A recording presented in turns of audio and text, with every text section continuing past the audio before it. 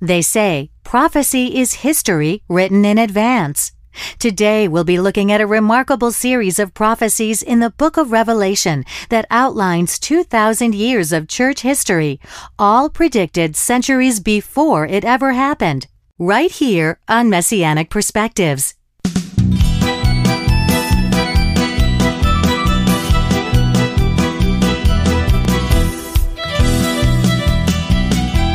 Shalom, and welcome to Messianic Perspectives, a daily program where we look into the scriptures from a distinctive first-century Jewish point of view. I'm Liz Aiello. Today, Dr. Gary Hedrick is teaching on the mystery of the seven churches in Revelation, chapters 2 and 3. I'll be back at the close of the program to tell you about two special resources we're making available during this series, so be sure to have a pencil and paper ready. Now, with today's study, here is Dr. Gary Hedrick. All right, thank you, and welcome, listening friend, to another edition of the program. It's good to have you with us today as we continue this series of studies on the mystery of the seven churches. Now, today, we come to the message to the church at Sardis. Look what he says in Revelation chapter 3, beginning in verse 1. He says, "And unto the angel of the church in Sardis write, These things saith he that hath the seven spirits of God and the seven stars. I know thy works, that thou hast a name, that thou livest, and art dead." Now, isn't that interesting? A church that is living, but dead. That is, it's physically alive and functioning, at least outwardly, but it's spiritually dead. You see, a church can go through the motions of having worship services and programs and Sunday school and training union and a choir and everything else that goes along with having, quote, church, unquote. And it can still be as dead as a doornail. Some churches go on like that for years. They're just going through the motions. Their worship services devolve into formalistic rituals where they go through the same routine Sunday after Sunday, week after week. The order of service is printed in the weekly bulletin so everyone knows what they're supposed to do and when they're supposed to do it. When to stand, when to sit, when to kneel, when to pray. Everything becomes mechanical. And you know what? If the Holy Spirit ever moved in on one of those services and things really started to happen, half the people would drop over dead from a heart attack. And probably the preacher, too. He says, "Thou livest and art dead." So this represents the Sardis period of church history. This one begins with the Reformation in the 16th century and continues on until about the year 1750. You see, this is when the religious world was thrown into upheaval by people who stood up against the religious powers that be. People like Martin Luther, who on October 31st in the year 1517 nailed his 95 Theses on the church door in Wittenberg, Germany. And the interesting thing about the Reformation is that it brought lots of other smaller groups out into the open. Groups that had never been a part of Catholicism or Eastern Orthodoxy or the Byzantine tradition, but had been worshiping underground, secretly, or simply in seclusion to avoid persecution. For centuries they'd been doing that.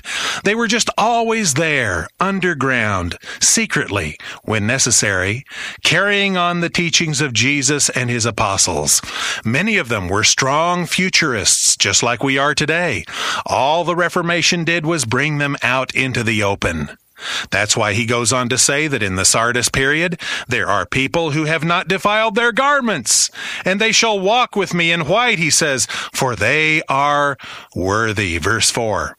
In verse 5, he says that his true believers are overcomers, and that they are clothed in white raiment, signifying the righteousness of Christ that is imputed to us by faith. And that was the cry of the Reformation, justification by faith. Then he goes on to the next message, verse 7. He says, "And to the angel of the church in Philadelphia write, These things saith he that is holy, he that is true, he that hath the key of David, he that openeth and no man shutteth, and shutteth and no man openeth." Here the glorified Messiah identifies himself as deity. He that is holy, he says. In Hebrew, HaKadosh means the Holy One. Al-Kadosh Yisrael, the Holy One of Israel. The Jewish prayer book refers to God as HaKadosh Baruch Hu, the Holy One, blessed be He. And here Jesus applies that term to Himself because He is God. Now, the traditional Jewish formula would say, these things saith He that is holy, blessed be He. But he leaves off the last part, Baruch Hu, blessed be He. Why? Because you don't bless yourself. So the Lord identifies Himself as HaKadosh, the Holy One, or the One who is holy. Secondly, He is the one who is true. And thirdly, He is the one who possesses the key of David. This is from Isaiah 22:22, where Eliakim was given the key of the house of David.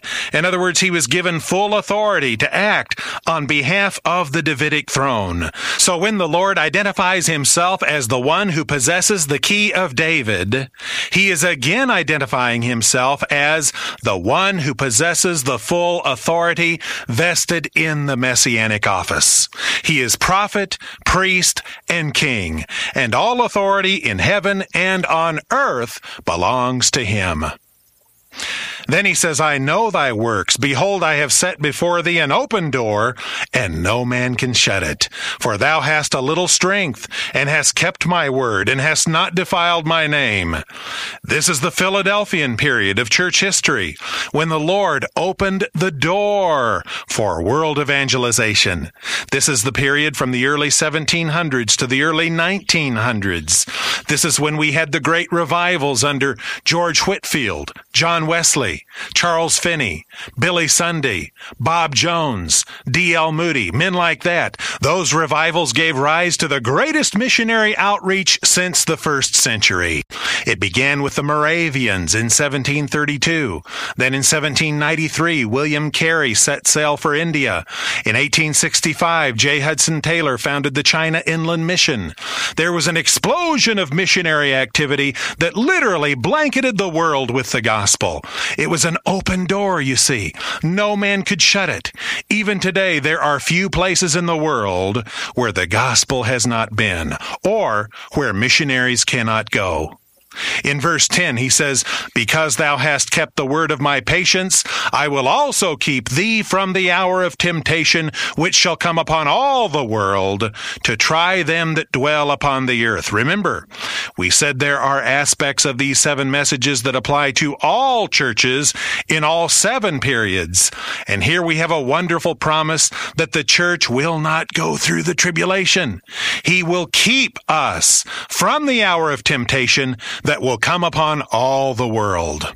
And finally, beginning in verse 14, we have the message to the church of the Laodiceans. He says, and unto the angel of the church of the Laodiceans write, these things saith the Amen, the faithful and true witness, the beginning of the creation of God. In other words, He was the one who initiated the creative process. John 1:3 says, all things were made by Him, and without Him was not anything made that was made. He is literally the beginning of the creation of God. Then he goes on in verse 15, I know thy works, that thou art neither cold nor hot. I would thou wert cold or hot. So then, because thou art lukewarm, and neither cold nor hot, I will spew thee out of my mouth. You know what he's saying? He's saying, you make me want to throw up. Why? He gives the answer in the next verse, verse 17. Because thou sayest, I am rich, and increased with goods, and have need of nothing, and knowest not that thou art wretched, and miserable, and poor, and blind, and naked. Verse 18.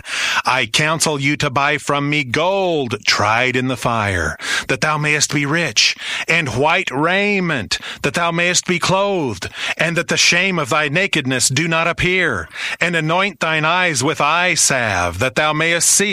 Verse 19, as many as I love, I rebuke and chasten. Be zealous, therefore, and repent. Behold, I stand at the door and knock. If any man hear my voice and open the door, I will come into him and will sup with him, and he with me. How amazing that a church can have wealth and power and influence, and yet Christ is left out. He's on the outside looking in, standing at the door and knocking. What a picture of the professing church in this Laodicean age in which you and I live, my friend. It's a church that preaches a watered-down gospel of health, wealth, and prosperity, and positive thinking, and social action. But Christ is on the outside, looking in. There's little true concern for spiritual things and for the souls of men. And the sad thing is, they don't even have a clue that anything is wrong. They think they have need of nothing.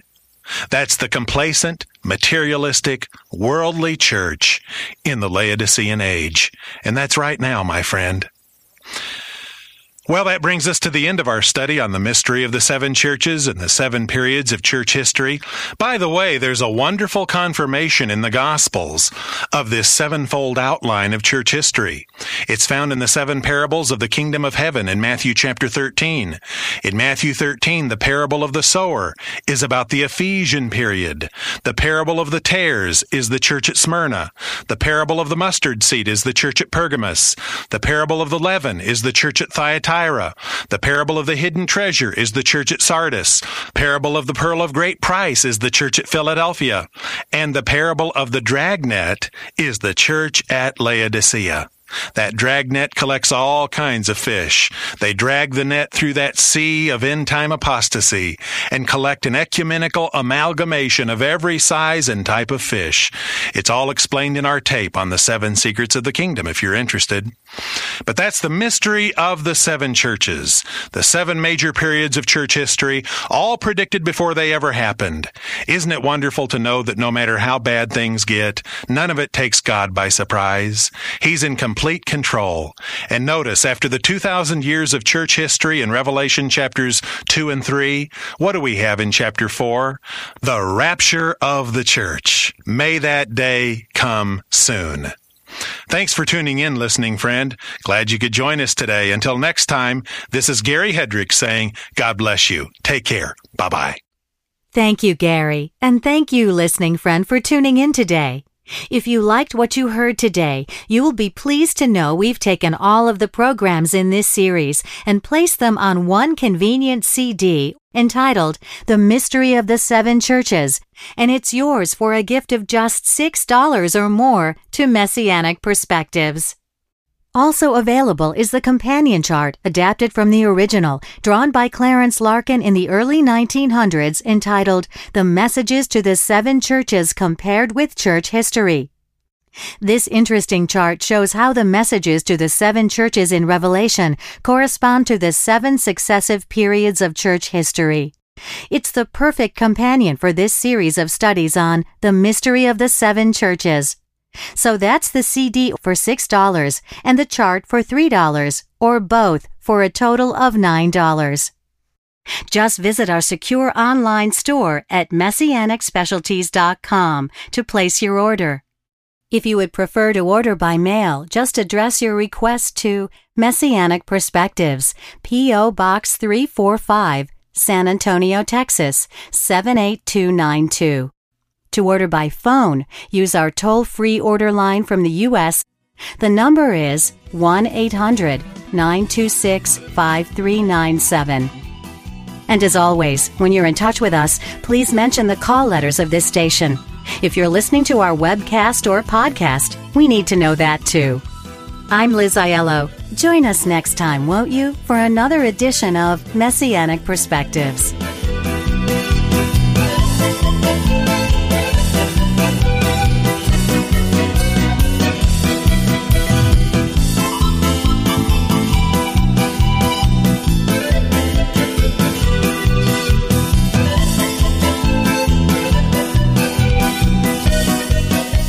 Messianic Perspectives is sponsored by CJF Ministries of San Antonio, Texas, and is made possible on this station by the free will contributions of our listeners in this area.